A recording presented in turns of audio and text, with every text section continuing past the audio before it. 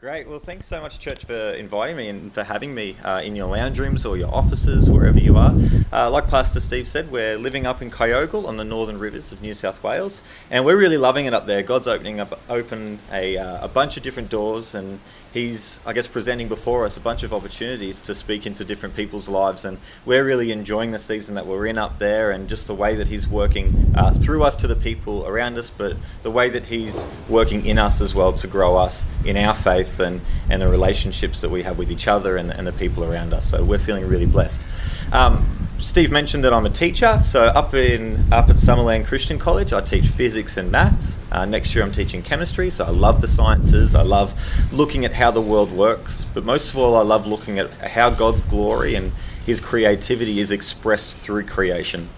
And my sermon today is just going to reiterate about how God's glory is expressed through creation, what our response is towards His creativity, what our response is towards His voice, and what our response is towards those moments when we stop and we look and He reveals something new to us. So in this last couple of weeks we've been finishing up the last physics module, and the physics module is titled From the Atom to the Universe.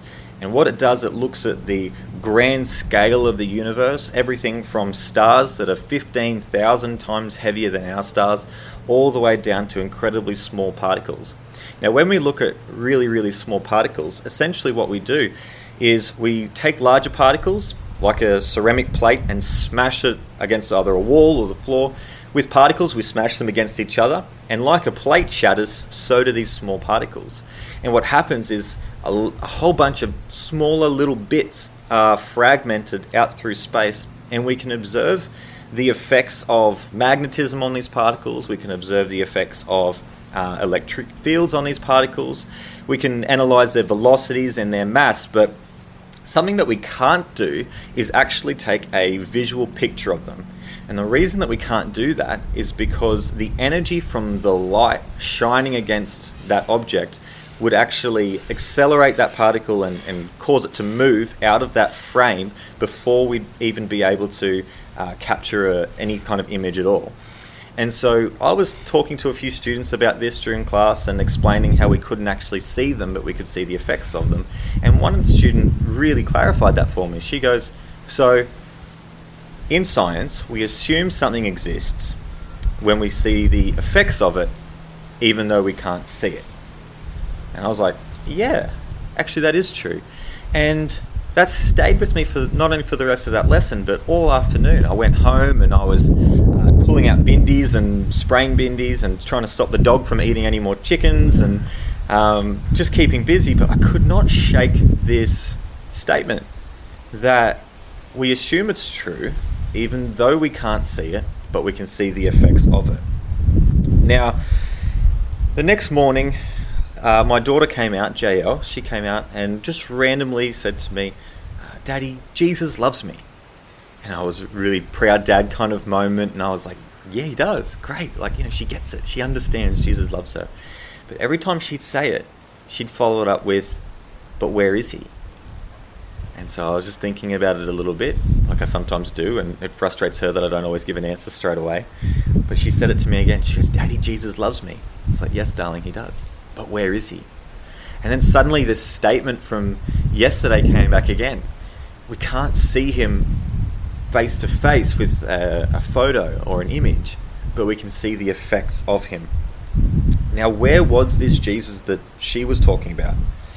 Well, I realized through that statement that there are a whole bunch of different ways that we can see the effects of Jesus. And I just put my hand on a little chest and I said, well, Jesus lives inside you, and he's working through you. And so she goes, oh, in here? And I was like, yeah, in there. And I was like, Jesus lives in Mummy, and look at how Jesus is working through Mummy. She's bringing us breakfast and being lovely and providing for our household.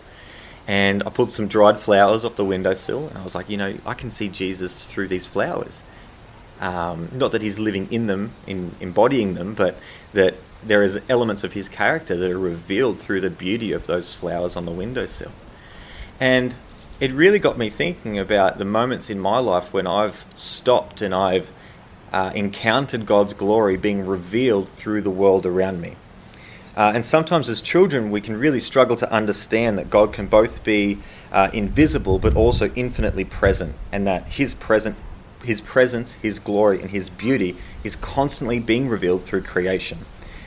Before we knew God, we knew His creation. And I was talking with Steve yesterday, and he said something that still hits me quite hard. It's that creation is almost the Bible to non-believers. Before anyone picks up a Bible, they will see the beauty of God revealed through creation. And so I think it's really important that we learn how to hear His voice through creation, and we learn how to hear what He is saying to us. Because we know that God wants to speak to every person through His Holy Spirit. It's just a matter of learning to take that time and learning to recognize how He wants to talk. Now, there's a few Old Testament characters that I want to talk about today, who God spoke to through His creation. Now, most of us have heard the story of Abraham. We know that he was an old man and he was getting really frustrated because he'd earned all of this wealth. He'd worked hard his whole life, and he was really fearful that a member of his household named Eliezer was going to inherit all of his belongings when he passed away. And Sarai, his wife at the time, was getting beyond the age of childbirth, and he was really confused with what God was doing. He really, really wanted a child. And God spoke to him and called him out one day, and He said to him, and He brought him outside and said, "Look toward the heaven, lift your eyes, and number the stars if you're able to number them." Then He said to him, "So shall your offspring be." And he believed the Lord, and He counted it to him as righteousness. Now, I love this story of Abraham, how God uses the stars to reveal to Abraham His willingness to bless him abundantly in the future. Even if what before him in that present time wasn't what Abraham was hoping for, there was a promise that God laid out, revealed to Abraham through the stars. I love that Paul goes on in Romans and uses Abraham as an example of a man who lived by faith. It says, "In hope he believed against hope, that he should become the father of many nations, as he had been told, so shall your offspring be." Now, when we read that passage through the lens of Hebrews 11, which says faith is the assurance of things hoped for and the confidence in what we cannot see, we understand that faith was outworked through Abraham based on the hope that he was given by God revealing to him through creation His promises for the future. And I love that Abraham's position with God, his right standing with God, was a result of this revelation. It was a result of the hope that he had, and it was a result of an understanding of the glory of God displayed through creation. It says that God's creation is a symbol of His promises, giving us hope, faith, and confidence to lift our eyes and be reminded of what promises He's laid before us. The stars speak of the multiplication of His kingdom. The grapevine, often used in the New Testament, speaks of the fruit that we'll bear. The sparrow is a symbol of His provision. The mustard seed is a symbol of what is possible with very little faith. We need to lift our eyes.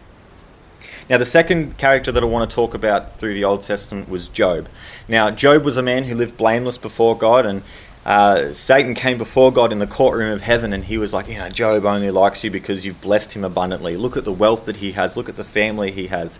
Look at all the possessions that he's accrued. Oh, he only loves you because you've given him everything that he wants. And so God agreed with Satan that Satan could strip him of all of these possessions as long as he didn't kill Job.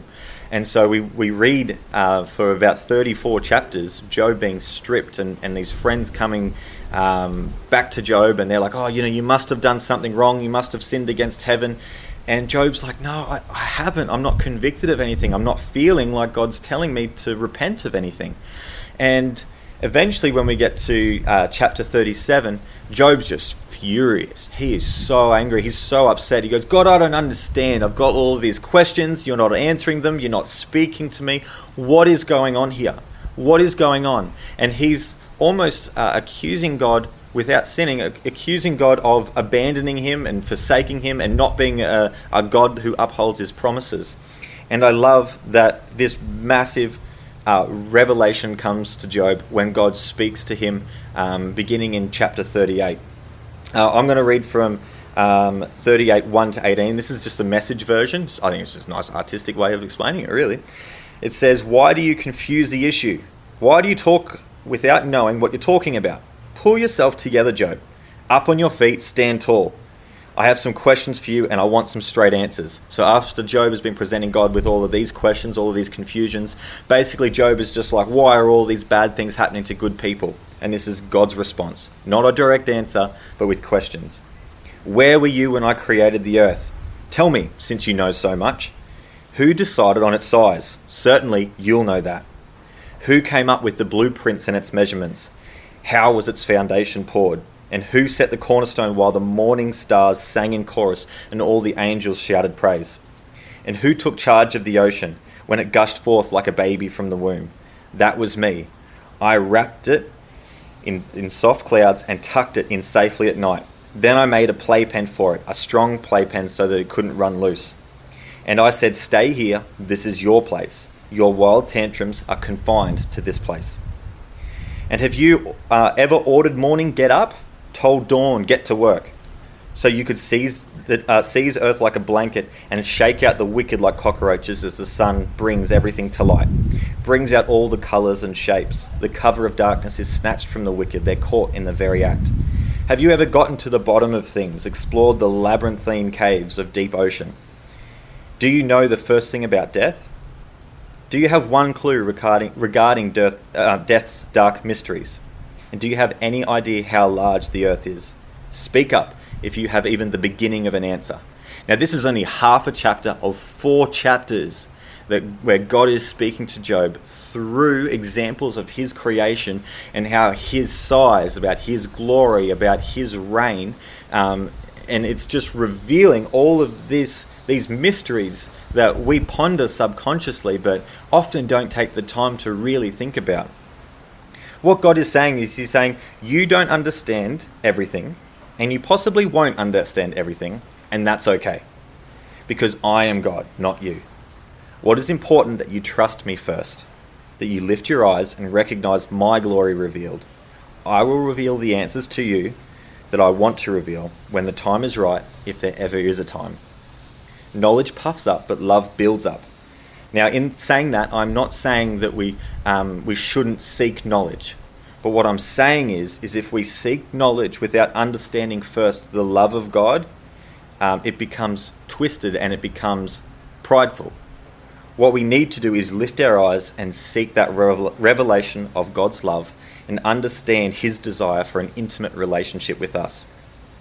Now, the last story that I want to share is King David. Now, we often know King David as being a man after God's own heart. Now, we look at King David's life and we can relate in some areas, and other times we're like, whoa, man, you've pushed the boundaries here. But King David writes in Psalm 19, 1-6, he says, the heavens declare the glory of God. The skies proclaim the work of his hands. Day after day they pour forth speech.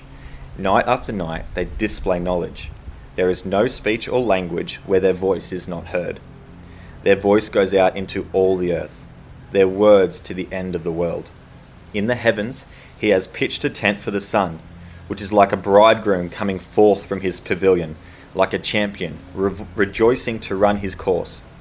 It rises at one end of the heavens and makes its circuit to the other. Nothing is hidden from its heat. He also says, when I look at your heavens, the work of your fingers, the moon and the stars that you've established, what are human beings that you are mindful of them, mortals that you care for them? Now, like I said, King David went through some really rough patches in life. He fled from Saul for over a year, and he fled from his son Absalom for over 4 years. Yet God continued to work through him. He even went as far to kill the husband of the woman that he wanted to marry. And God continued to work through him.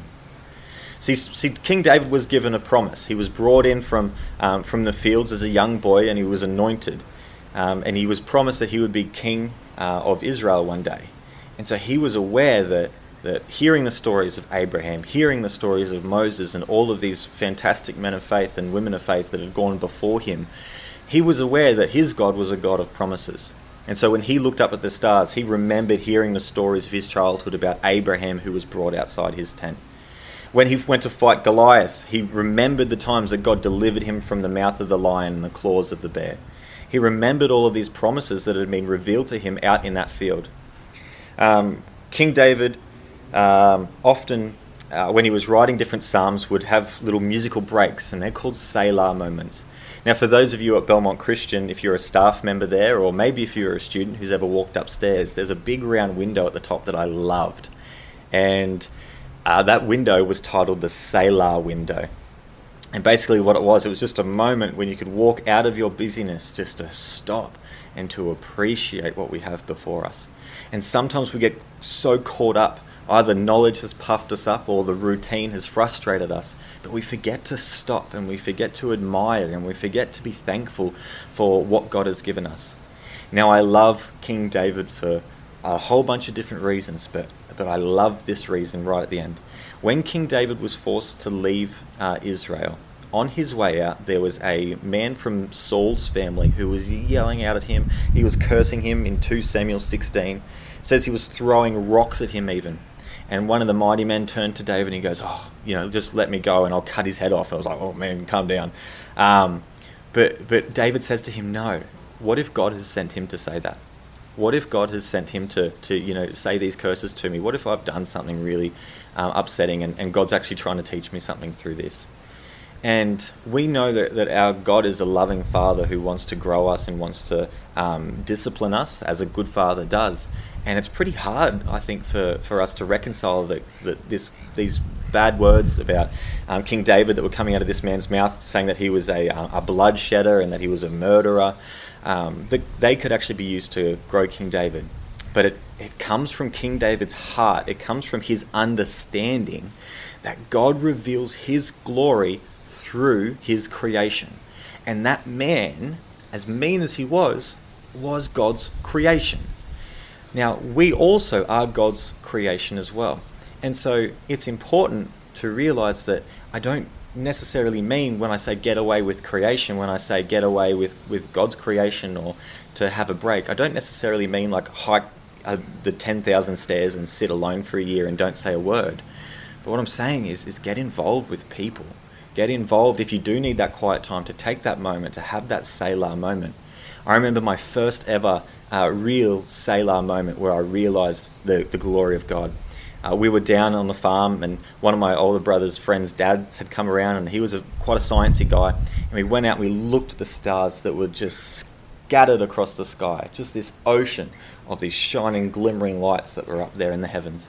And he started pointing out the different constellations and where Jupiter was and where Mars was. And I was just completely in awe at the size of what I could see. And it's only just the beginning. When you start to really explore the magnitude of the universe, you understand that our solar system alone is one of thousands and is light years across. Man, the temptation there is to make us feel quite little. But that's not God's intent. God's intent isn't for our eyes to be on us. He wants us to lift our eyes. He wants us to lift our faces towards Him. He doesn't want us to think of ourselves as being incredibly, incredibly tiny. He wants us to think of Him as being incredibly, incredibly magnificent. He wants us to taste and see that He is good. He wants us to receive His glory and to realize that although in comparative size to Him, when He's massive, He cares so deeply about us. So deeply. It's often an argument about atheists to say, the selfishness of Christians is to think that a God that created the universe in all its complexity cares intimately about us. But that is where the beauty of Christianity lies. Now, I just want to finish by saying this last thing. God speaks to us in ways that are incredibly personal. We've just got to be willing to listen. When my daughter was born, it was a product of having dated my wife April for 6 months, I know, pretty short, engaged for 7 months, married for 8, then we fell pregnant. She was pregnant for 9 months. When my daughter was born, she was born at 12:34, 1234, on the 5th of the 5th, and she weighed 3.45 kilos, 345. God knows that my heart and my interest lies within the maths and the science and the complexities of numbers, and so He was just telling me, hey, I'm in this. Hey, I'm present in this. It might not seem kind of obvious through the calamity and the chaos that can sometimes be a 21-hour labour, but God's in this and He wants to speak to you the same way that He wants to speak to me. And I love that our God, being infinite in his size, infinite in his glory, infinite in his love, cares so deeply about us on an individual level. So what is God saying to you? How is he revealing more of his character and his love to you? I really do want to encourage you to take some time this week to have one of those Selah moments, whether it's with a friend over a coffee or whether it is just in the silence. Just take a couple of minutes to have a look, appreciate what's around us, and ask God, where is your glory in this? I just want to know you more deeply. So let me pray for your church, that you just have a fantastic week. God, I just thank you so much for every single person that's viewing this online. And I pray, Lord, that you just continue to speak through your creation to them. I pray that we are just used as vessels surrendered to you. That we just lay before you, Lord, ready to be filled and overflow into the people around us. God, I just pray that during this crazy time that's been this coronavirus season, Lord, that this isn't known as a coronavirus season, Lord, but it's known as a season of new beginnings. I thank you, Lord, for the way that you're working through people, the way that you're working through employees at different jobs, working through teachers and students, working through creation, Lord. I just thank you that you're revealing yourself through all of those. God, I pray an incredible blessing over everyone that's viewing this video. I pray for healing to those who need it. Pray for wisdom to those who need it, Lord.